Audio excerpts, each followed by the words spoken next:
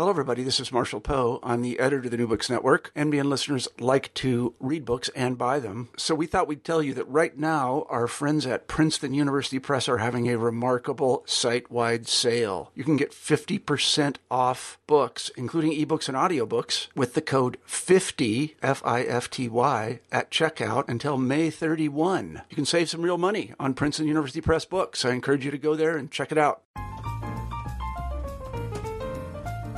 Hello, welcome to the New Books Network. This is a Literary Studies podcast, and I'm Natalia, one of the hosts on the channel. Today I will be speaking with Maria Rybakovich, and we will be discussing her publication, Literature, Exile, Alterity, the New York Group of Ukrainian Poets. Hello, Maria. Hello, Natalia. Thank you for the invitation. Yeah, thank you so much for joining us today. So before we discuss your publication, would you mind if you say just a few words about yourself? I received my PhD in Slavic literatures and languages from the University of Toronto in 2001. And at present, I teach Ukrainian literature courses at Rutgers University, New Brunswick campus, but I'm still affiliated with the Department of Slavic Languages and Literatures at the University of Washington in Seattle, where I spent almost 7 years, and I also taught Ukrainian literature courses there. My current project, I have to say that I just finished my second book, which deals with contemporary Ukrainian literature and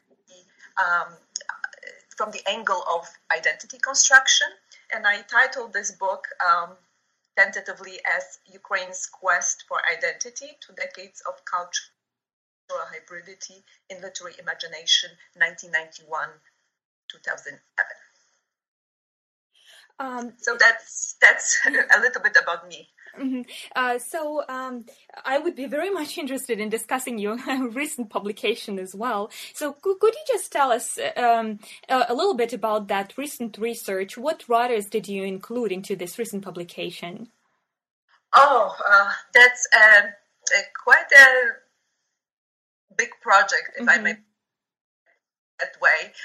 At some point I had to limit myself, because to write about contemporary literature is difficult because you don't know where to stop, so to say. So I decided that I'm going to focus on the first 2 decades after independence, and I'm looking at how identity formation is reflected in Ukrainian literary text, and also to what extent these authors and texts influence identity formation in those 2 decades after independence. And I focus on the most important contemporary authors, such as Yuri Andrukhovych, Oksana Zabushko, and many, many other authors. But I think that, once the book is published, that will be another conversation, and I would be happy to talk about it. Yeah, I'm looking forward to it.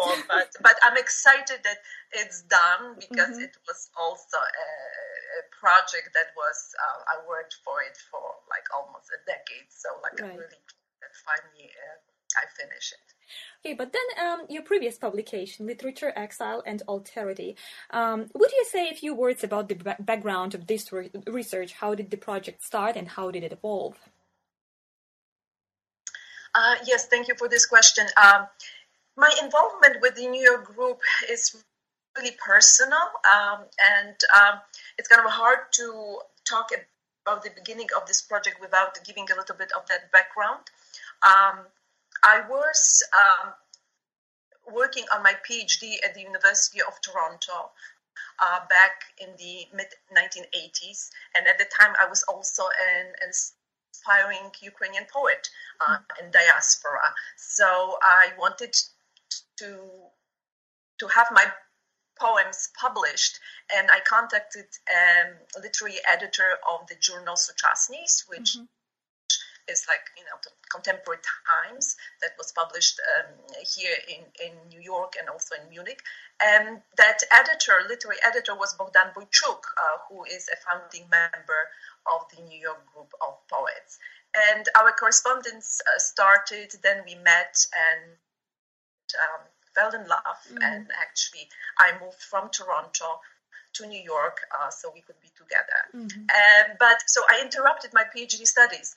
But some decade later, in mid-1990s, I decided that I do want to finish my doctorate, and I returned to Toronto. But at the time, I decided that my focus should not be Slavic linguistics, which was what I was doing when I met Bogdan Wojciuk, but I wanted to switch to literature. And my advisor at that time, Professor Danilo Struk, suggested that I worked on the New York group. He knew that I'm that I'm involved with the group, that I'm also like part of the group. And he said that it would be very interesting for him to supervise a thesis like that. So the beginning of the book is really connected to my dissertation, which I wrote and defended at the University of Toronto. But the book itself evolved beyond that. So it is, I would say, it is based maybe like 2/3 of the dissertation, and the last 3 chapters were actually written after I got my PhD. And of course, it's rearranged, reworked, and re-edited, so it's not exactly the same as my dissertation, but that's the beginning of the project, and that's how it all started. So could you describe your group of Ukrainian poets? What does the term itself communicate? Because you mentioned elsewhere that the poets who are considered members of this group lived in different American cities and towns, even in different countries, I would say. So what are they? Why are they placed under the umbrella of New York Group? The group was never some kind of a formal organization. It's a pretty much a group of friends who all wanted to create and express themselves in Ukrainian language. So that was kind of element that connected them. I mentioned somewhere that New York City signified for those poets an innovative approach to poetry, to Ukrainian poetry. And it's true that they all wanted to experiment with poetic forms. They all embraced vers libre and metaphor, embraced modernism and such fashionable at the time, we're talking about the mid-1950s, trends as existentialism and surrealism. So New York City had this like symbolic importance for them, because that was a very vibrant, culturally and aesthetically city in following World War II. But it also was the place that actually most of the poets met and worked. So it has both like literal and symbolic meaning. But it's true that some poets resided and still reside in different places, but at some point in their lives they actually came to New York and got to know each other and kind of were active together. So the beginning of the group goes to the meeting between Bogdan Wojciuk and Yuri Tarnawski. And then shortly after that, they also started to correspond with Bogdan Rubczak, who lived in Chicago at that time. And shortly after that, Zhenya Wasilkiewska joined the group, and she was in New York at that time. She was actually working on her PhD in French literature at Columbia University. Then Yuri Tarnawski met an American woman, Patricia Nell Warren, who then shortly after learned Ukrainian and learned it so well that started to write poetry herself. So that was another addition to the group. And in 1957, Emma Andievska came to New York from Munich and spent in New York maybe like close to 3 years, when then went back to Munich. And finally in 1959, Vera Vogt came from Rio de Janeiro in Brazil and also spent like half a year in New York. And that's how her association with the New York group began. So this 7 founding members of the New York group that my book focuses on, because in fact there are some other poets that joined this grouping later on in the mid-60s. There were additional 2 poets from Chicago, Oleg Koverko and Yuri Kolomeitz. There was also a young poet, Marko Tsarinnik, who lived in Philadelphia at the time and then later moved to Toronto and still lives in Toronto. And also another poet, Roman Baboval, that always, and he already passed away, lived in Belgium. And finally, I was, the last addition, so to say, to the group. But my book does not focus on those later poets, but just on the founding members, on the 7 founding poets. So among those 7, most of them, well, maybe I shouldn't say most of them, but at least 2 of them, Bogdan Wojciuk and Yuri Tarnawski, they were always associated with New York. And Mandievska moved to Munich. Vera Vogt was in Rio de Janeiro. And Bogdan Rubczak, there was a short period from mid-1960s, a decade really, from mid-1960s to 1970s, that he lived on the East Coast. Actually, he was working on his PhD at Rutgers University and then moved back to Chicago in the 1970s. So New York always was that place that, how should I put it, that invited them all, right, to be in that place. So is there any date which is considered to be like a foundation date for this group, or it's just goes under the umbrella, so to speak, of some decade?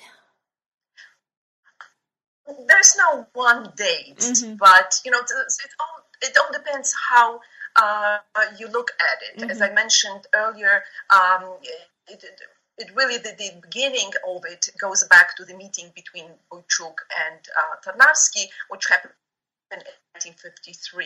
In 1954, if I'm not mistaken, they already started to write some, contribute poetry to the Studenckie Slovo. There's like student word that was a supplement to the newspaper Svoboda. Then they also had literary evenings combined with artistic exhibitions with artists, and that happened in 1955. I also look at their poetic debuts, like both Tarnawski and Rubczak. Their first books came out in 1956, Wojciuk's in 1957. So that is also an important date. But at the time, it was like pretty much an association of friends.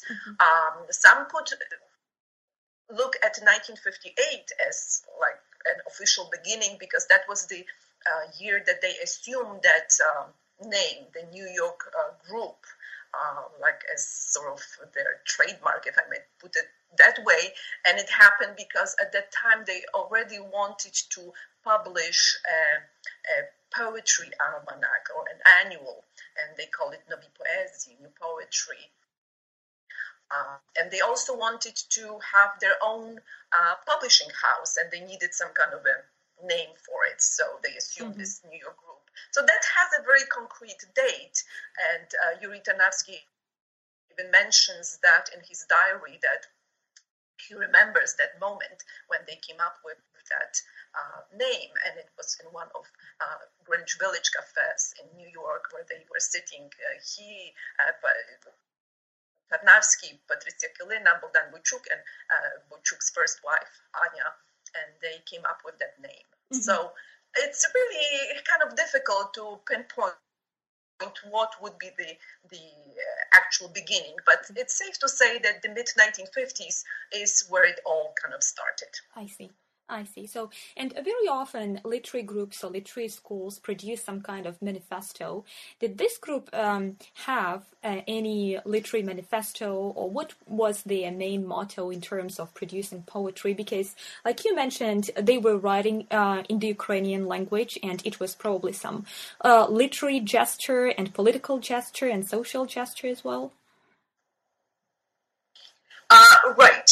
So that was one thing that they embraced, and they did it quite consciously because they all came to the U.S. as children or young adults, and they could and went to schools, and they could very easily actually to switch and write in the English language. So the fact that they embrace it and made that very conscious decision that they will express themselves artistically in Ukrainian was a conscious choice. However, they never had any official manifesto. If they didn't even consider themselves that they are some kind of a school, like a poetic school. That's why they prefer this more informal name as a group. But if we are talking, certain what they wanted to stand for, I would say that their introduction to the first issue of Novi Poezii, New Poetry, could stand a little bit for that. And if you don't mind, I just want to read a little bit. It's a quotation that I translated myself, and because that is from Rubchak's letter to Tarnavsky, dated November 25th, 1955, because some literary critics that wrote about the new group were saying that, their beginnings were very spontaneous, very kind of, that there was not much thought giving to it. But that letter would actually contradict that, because they were thinking about issues, and they were always thinking that, like, if they have a group, that they could they could have more influence as a group than individually. So I'm going to read this excerpt from the letter.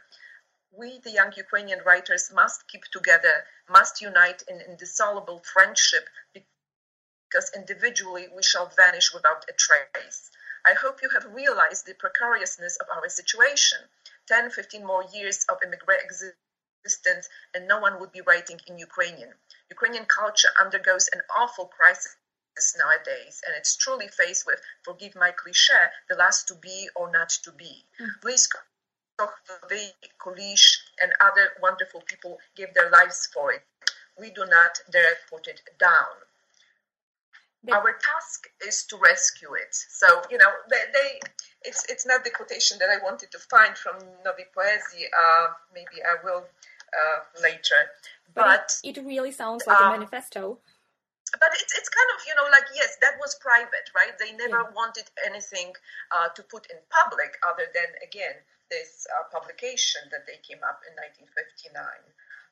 But definitely among themselves, they were conscious that, they could play an important role, considering that at the time Ukraine was really under the communist Soviet regime, and not much writers and artists could do. Like, there was no freedom of expression of it there. Were the members of the group collaborating with their colleagues in Ukraine, especially during the 60s and 70s, when it was quite troublesome to travel back and forth to the United States? And, you mentioned that in your research, that they were waiting for some invitation from the Ukrainian officials, but the Ukrainian officials were quite careful about inviting the poets from the States. True. That collaboration came rather late, but it happened. One could almost say, like, by coincidence, because they certainly could not travel to Ukraine. Although I will mention that later, one member of the group actually did, Vera Vovk. But what happened is that two well-known poets, Ivan Drač and Dmytro Pavlichko, they came from Kiev to New York as part of the delegation to the United Nations, and that was a good opportunity for poets from Ukraine and from the New York group to get together and meet. And that happened in 1966, so pretty much a decade after the group began to be active. But that was a very important meeting indeed, and they tried to somehow continue that collaboration, but it turned out that it's not so easy to do. And I'm sure that both Drač and Pavlichko, their intentions were good. They actually wanted to invite the poets of the New York group to Kiev so that they could have those official readings, and perhaps their poetry could be published, if not individually, at least like maybe some kind of anthology. So these were the projects that they discussed.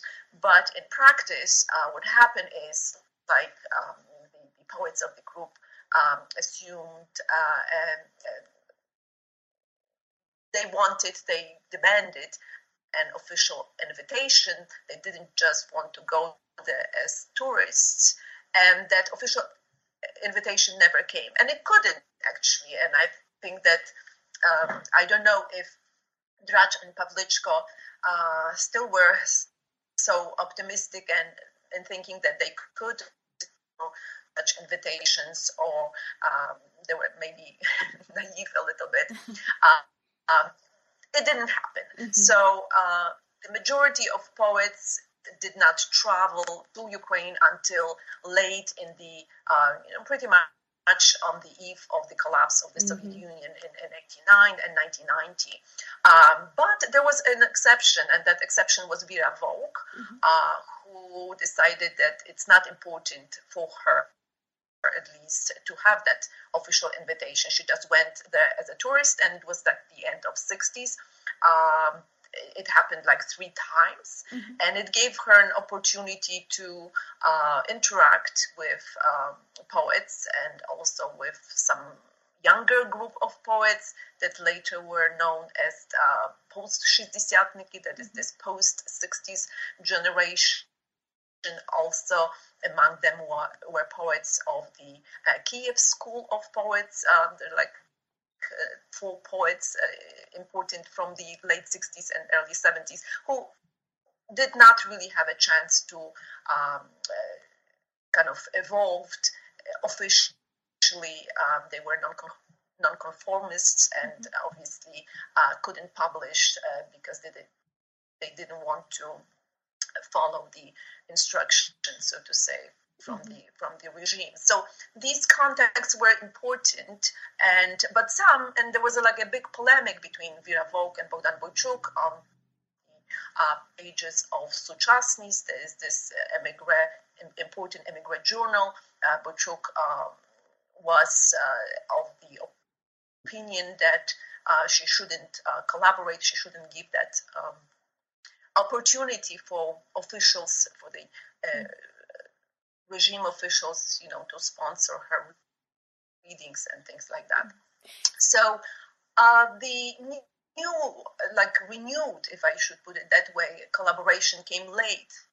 Came actually at the end of the Soviet Union, 1989, 1990, and that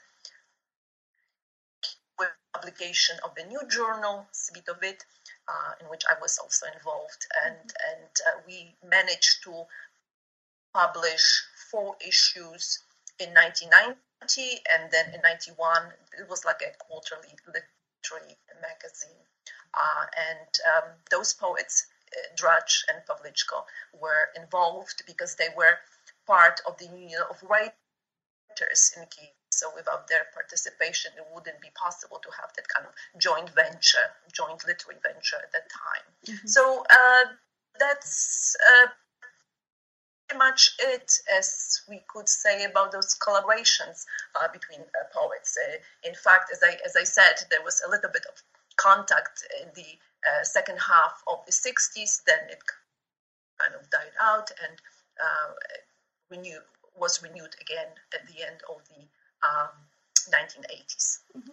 So I would like to ask you just one question about the poetry of the New York group. So your research places their poetry in an in-between space, and the poets represent hybrid writing, mentality, and consciousness, combining cultures and philosophies of their lost homeland, which was Ukraine, and of the countries they moved to.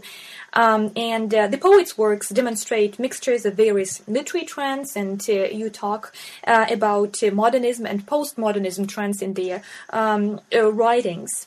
So the poets also seem to embrace both nostalgia because of their lost homeland and hope for finding a new home.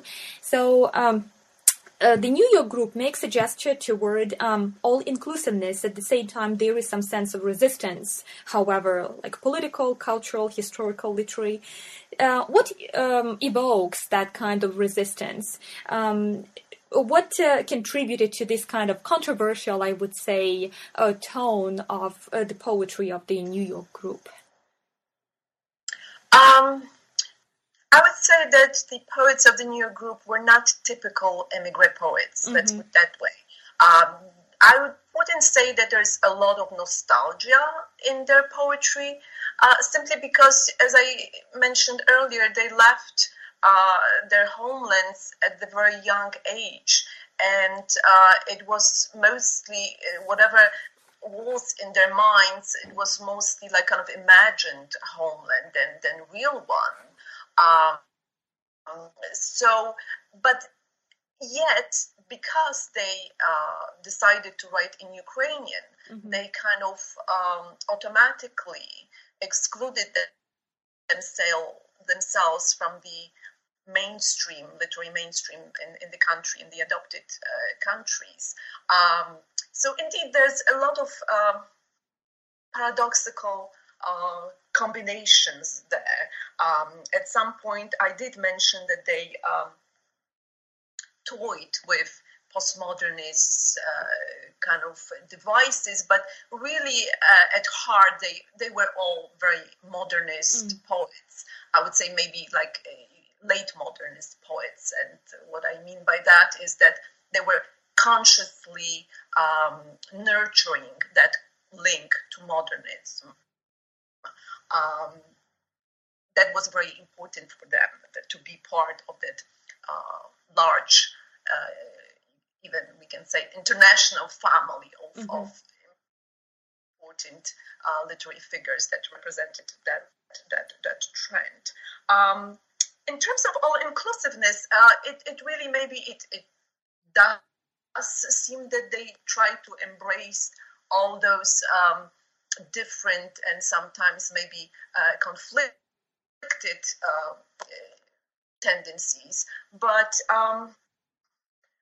I think that there were some principles that were important to them, and they didn't want to compromise. So there was this rebellious spirit all along, and they didn't want to write perhaps in that traditional vein as their predecessor or even older contemporary to them, like poets that also happened to immigrate to North America. So there was that. They wanted to be new. They wanted to be different, and they wanted to be experimental, avant-garde. So that's maybe one part, like in terms of this resistance, this avant-garde this aesthetic resistance. There's also like political principles that they try to follow, something that I already mentioned in terms of dealing with the center, dealing with Ukraine, that they didn't want to compromise, they didn't want to be seen as someone who cooperates with the regime. And resistance to even to the American literary kind of mainstream, I would say, because they were more European oriented. Mm-hmm.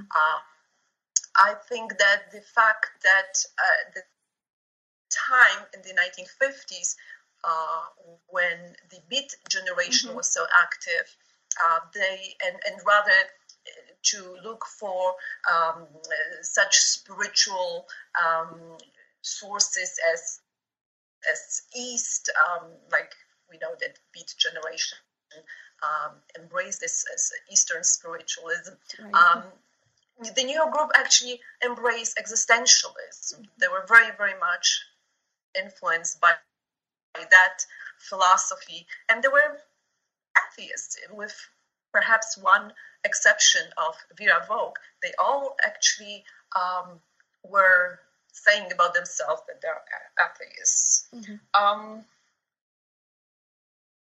I don't know if I addressed your question here, but it's kind of like a thing about this resistance that you say. This definitely something that they were outsiders. They were outsiders even in that émigré milieu, because while it has to be admitted that there were people who followed what they were doing and were buying their books, there were also people that look at them as not perhaps entirely Ukrainian, whatever that would mean. So they were saying that those themes that they were taking up in their poetry and the way they wrote, that somehow did not look, entirely Ukrainian. So definitely there were some clashes with their own kind of émigré community, not only with the regime in then the Soviet Union. Well, for the description of their poetry, use the term referring to Andrew Gurr, exilic sensibility, and for Patricia Kalina, you employed the term self-exile. So, would you elaborate on those terms a little bit? Especially in terms of Patricia Kalina, her case is very interesting since she was born in the States, and then she learned the Ukrainian language so quickly, and then she started writing in Ukrainian. But then again, he went back to English. Yes. Well, she's like a native. Well, I shouldn't say native because that's a different meaning. Like, she's an American, someone who was born in Montana in 1936, and one could say that it was just like a mere coincidence that she ended up within that Ukrainian émigré circle. And it happened because through her friend, she met Yuri Tarnavsky, another founding member of the group, and they got married. And that's how she joined the group. But going back to your question about the exilic sensibility and, well, exile in general, yes, I embrace this term because I thought that it really is a nice, it gives me a way to interpret their poetry.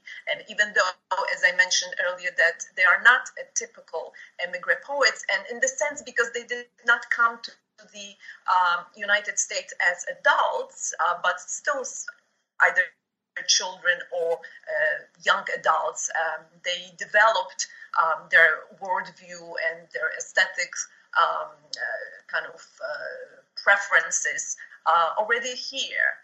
So that definitely removed, as I said, this typical nostalgia in older poets was not as present in their poetry. Going back to exilic sensibility, I think that it manifests itself not only in feelings of alienation and otherness, but also in the desire to make their experience of exile, of displacement, as universal as possible. That could also connect them to modernism as such, because unlike postmodernism that focuses on particulars, on very local, modernism wants to have this experience, wants to put this in most general terms, like humanity as a whole, perhaps. And it could also stem from their experience, even though they were very young, they did go through that World War II experience, which no doubt was very traumatic for most of them. And then that was the concern for the whole humanity, not just for Ukrainians. So exile, I look at exile as some kind of a displacement. Definitely you have to have some kind of a displacement. It could be geographical, but it could be also psychological. And it could also be linguistic. And as I mentioned, this particular case of Patricia Kylina, that the very fact that she decided to express herself poetically in a foreign language, for her in Ukrainian, that's as if she kind of exiled herself into a different linguistic realm, right? That is also in a way exile. And her particular case could be not just linguistic, but the fact that she associated with the group that at that time at least was of stateless nation. It's also kind of certain displacement in a way. So the feelings of alienation, the feelings of being other in that in the milieu of adopted homeland also contributed to that sense. They were not part of it is this feeling like in betweenness, this liminal feeling that, and on the one hand they're here, they're part of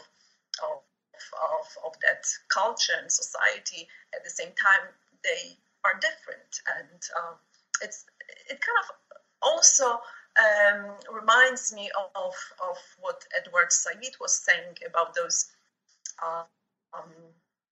diasporic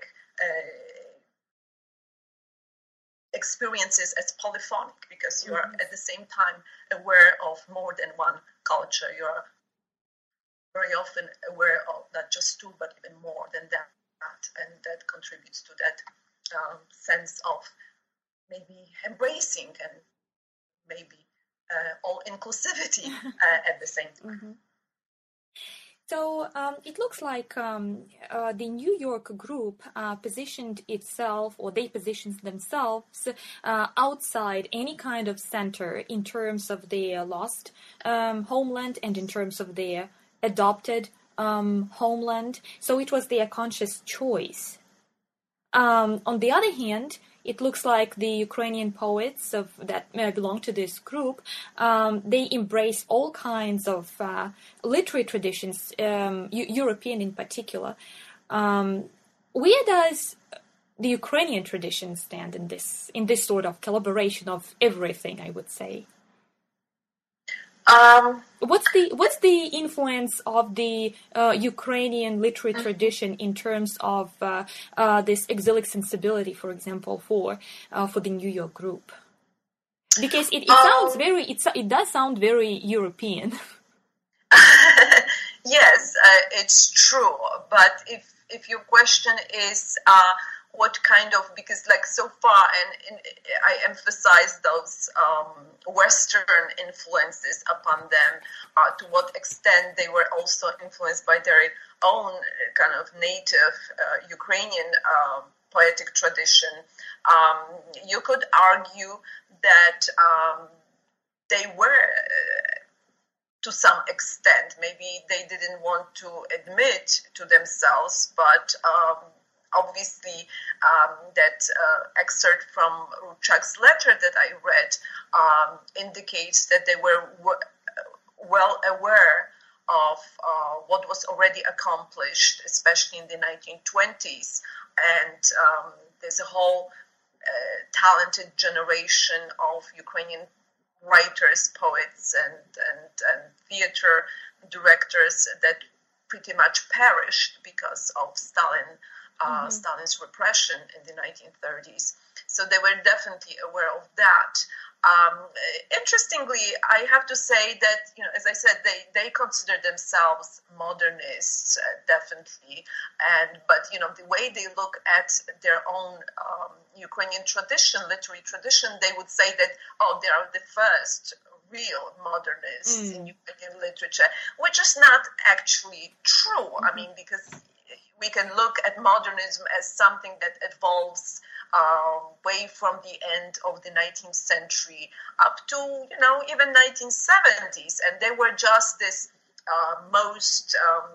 the very late phase of it, but definitely an important phase. So some would say that they were, they emphasize influences such as Garcia Lorca or from Spanish, other Spanish poets such as Pablo, or Spanish-speaking poets like Pablo Neruda and Jimenez and many others.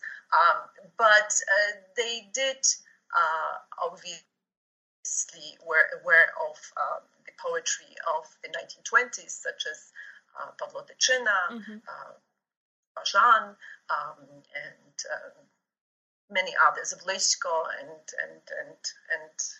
many others. And that's something that I'm sure in some way they incorporated even subconsciously in their poetry.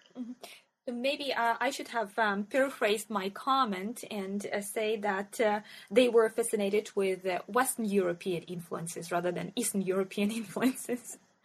Since we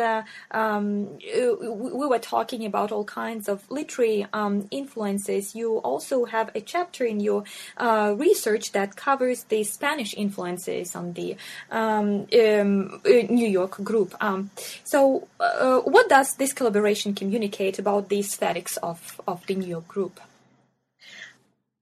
I think that's one of the most unique and original contributions of the New York group, that something that I called like a Spanish turn, or even maybe a Spanish school in Ukrainian literature, because it was so pronounced, and it not only they were so eager to translate important Spanish language poets and then publish them in their almanac, New Poetry, but they also incorporated themes, Spanish themes or Latin American themes into their poetry.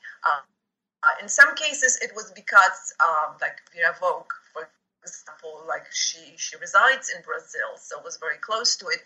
But in many cases, it was prompted, because they read a lot, those Spanish poets, but they also traveled a lot. And one poetry collection that Boychuk published, Pisni dla Mexico, like Songs for Mexico, were influenced by his trip to Mexico. Then we have Yuri Tarnavsky and Patricia Kilina, who actually lived in Spain for a year and a half. They even bought an apartment in Santander, and so they were fluent in Spanish, and that also found its way into their poetry. And in the case of Patricia Kilina, she has a whole poetry collection dedicated to Spanish cities. It's called Pink Cities. Yuri Tarnavsky, on the other hand, has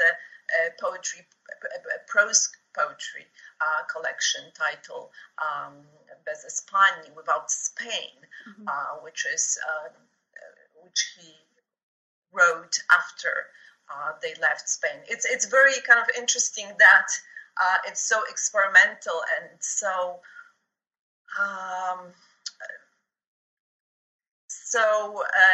opaque in many cases that when you read it, it's not so much about Spain as it is about the lyrical hero, but definitely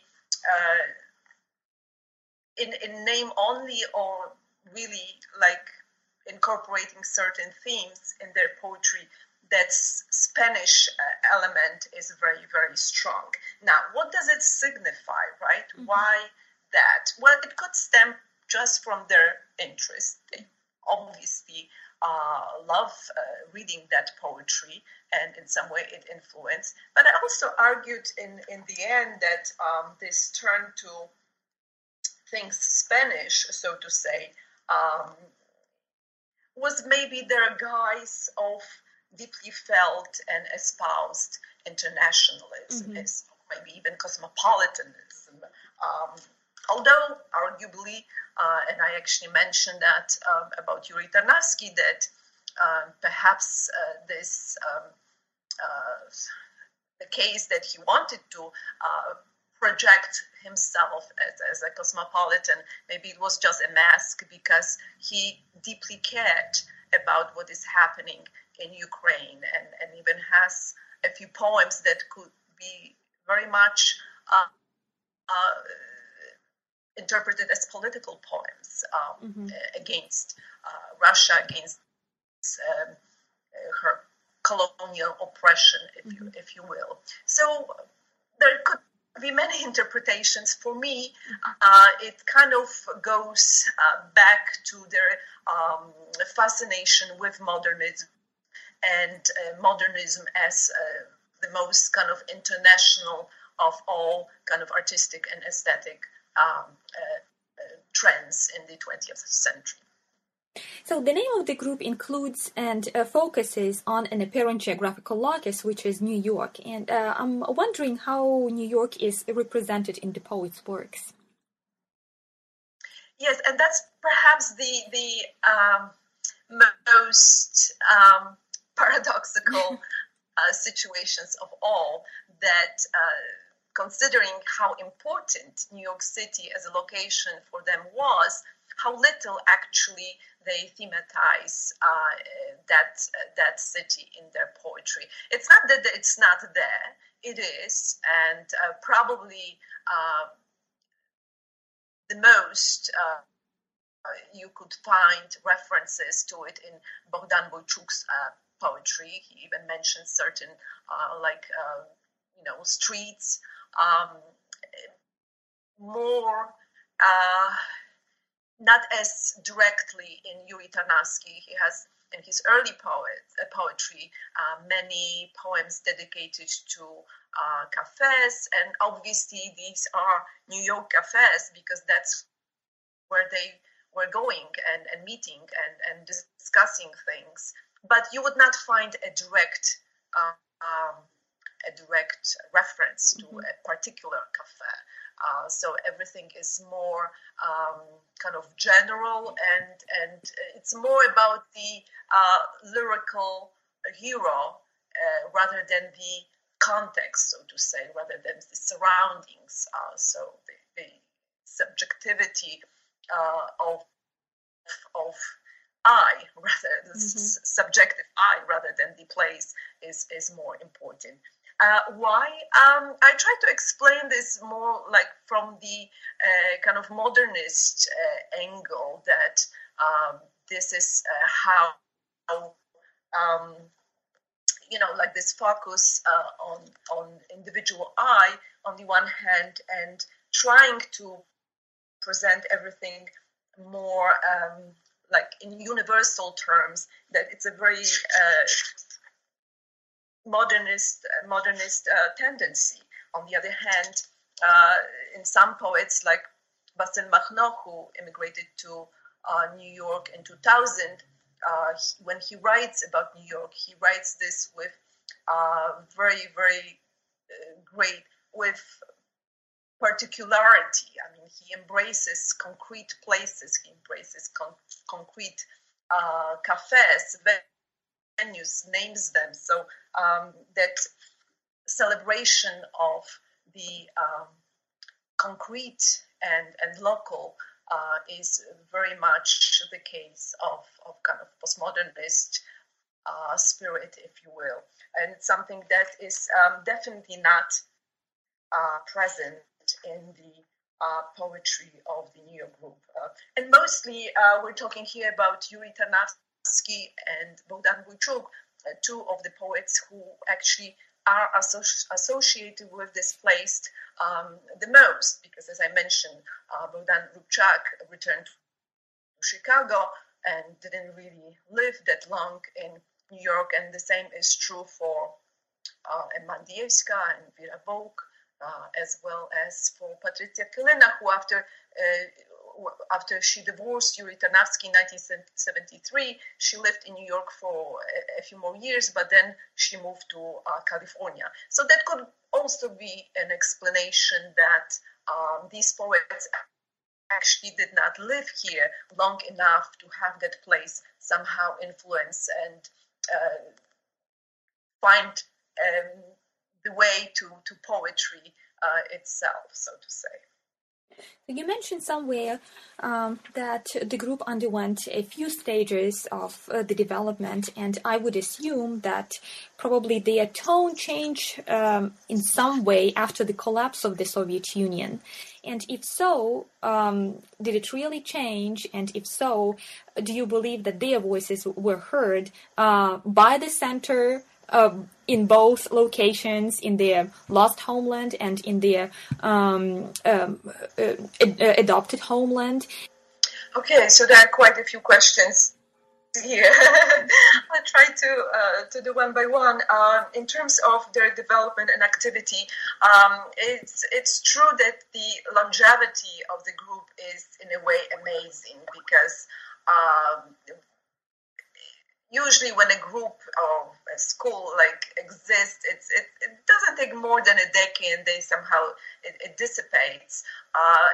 In the case of the New York group, it is amazing how long they managed to last, although obviously the quality of their activity as a group is not the same. So you could actually discern certain phases in that development. And I would say that the most active and the most productive phase coincided with the publication of their annual, New Poetry, which was published from 1959 until 1972, 73. The last issue they had both dates, 72 and 73.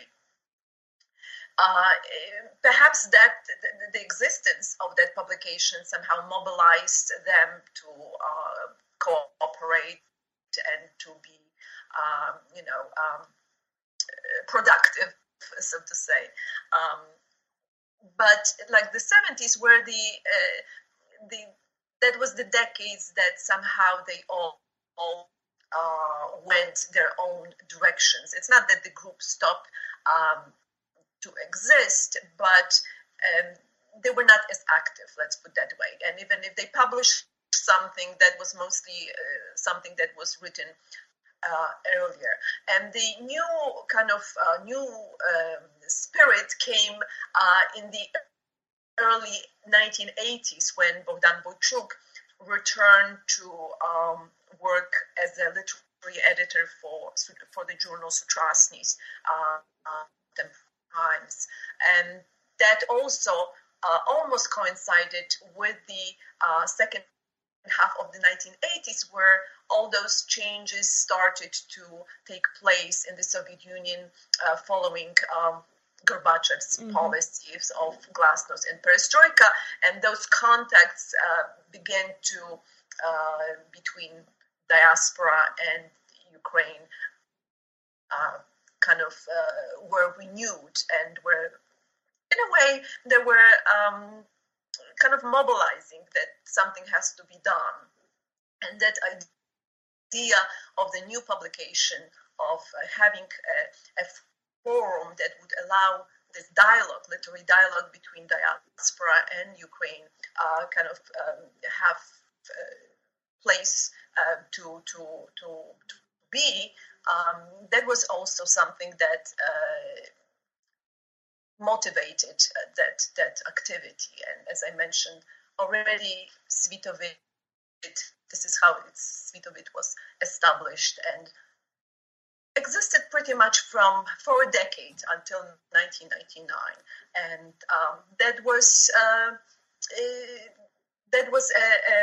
forum that allowed not just for this dialogue to happen, but it also allowed diaspora poets, the new group poets, to have a place to publish their poems and to publish their work, and that was something that mobilized them.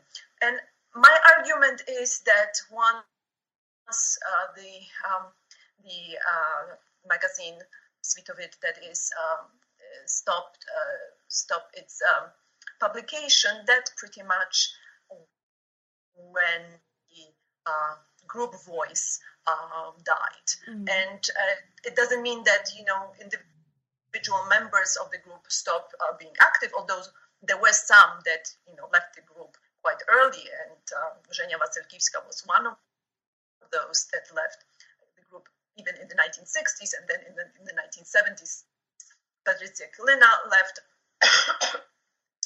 But the core of it, like Wojciech Rubczak, Tarnawski, Andrzejewska, and Vera Vog, are still active even today, although, and it has to be perhaps emphasized, especially Mandievska, really denies its kind of involvement in the group and publicly says that she never actually belonged to the group, even though archival material would say something else, and there is a concrete there is even a letter in which she mentions that she stops being a member of the group, and there is a concrete reason why is that. But that's a kind of a digression, so to say. So in terms of this periphery and the center, periphery is it's logical, because like to write Ukrainian poetry in the United States, it's already peripheral, right? It's kind of removed from the geographical place where people actually read Ukrainian and speak and interact in Ukrainian. But I argued in the book that because when they started to be creatively active, that was the time that Ukrainian writers could not express themselves freely. So in a way, and we could argue that with the introduction of socialism, realism in the 1930s, the whole modernist development in Ukraine pretty much stopped and could not continue. And the importance of what was happening in diaspora obviously then grew even more. So they played a very important role in the sense that they had to continue the broken link between the early modernist phenomena and publications, and later what was happening in the 1950s, in the 1960s, in the post-war period. So aesthetically, at least, they are not as peripheral as their geographical location would indicate. So that's my argument pretty much, that, like if we look how they were situated geographically, so to say, yes, they were peripheral, but in terms of their contribution to the development of Ukrainian literature and Ukrainian modernism in particular, they were quite central and not peripheral. Although, how they are appreciated in Ukraine and to what extent they are known, it's another question, right? That was some, after Ukraine became independent and they were going there often and publishing their books in Ukraine. And in the case of Bogdan Boychuk, he actually lived, he moved to Kiev, he lived like part-time there. They still, this status of being outsider pretty much continued. Although, there are well-known and some of those poets, especially Mandievska, Yuri Tarnavsky, that are well even researched. I don't even know exactly, but there are many dissertations being written on both of them. Bogdan Boychuk, on the other hand, was really active until his last days, publishing prose, publishing various articles. He was very active reviewing books, so he was pretty much in the center of what was happening until not so long ago. In terms of appreciation, I should mention another thing because it's relatively recent. Young poet and film director Alexandr Fraze-Frozenko recently completed a documentary on the New York group, and it's really good that he managed to do it while still most of the members were alive. So. Well, you just mentioned that you completed a recent publication as well, and it would be very interesting to talk about your recent research as well. But thank you so much for this fascinating research that contributes to the literary studies in the United States and in Ukraine. And thank you so much for this fascinating conversation today. Thank you.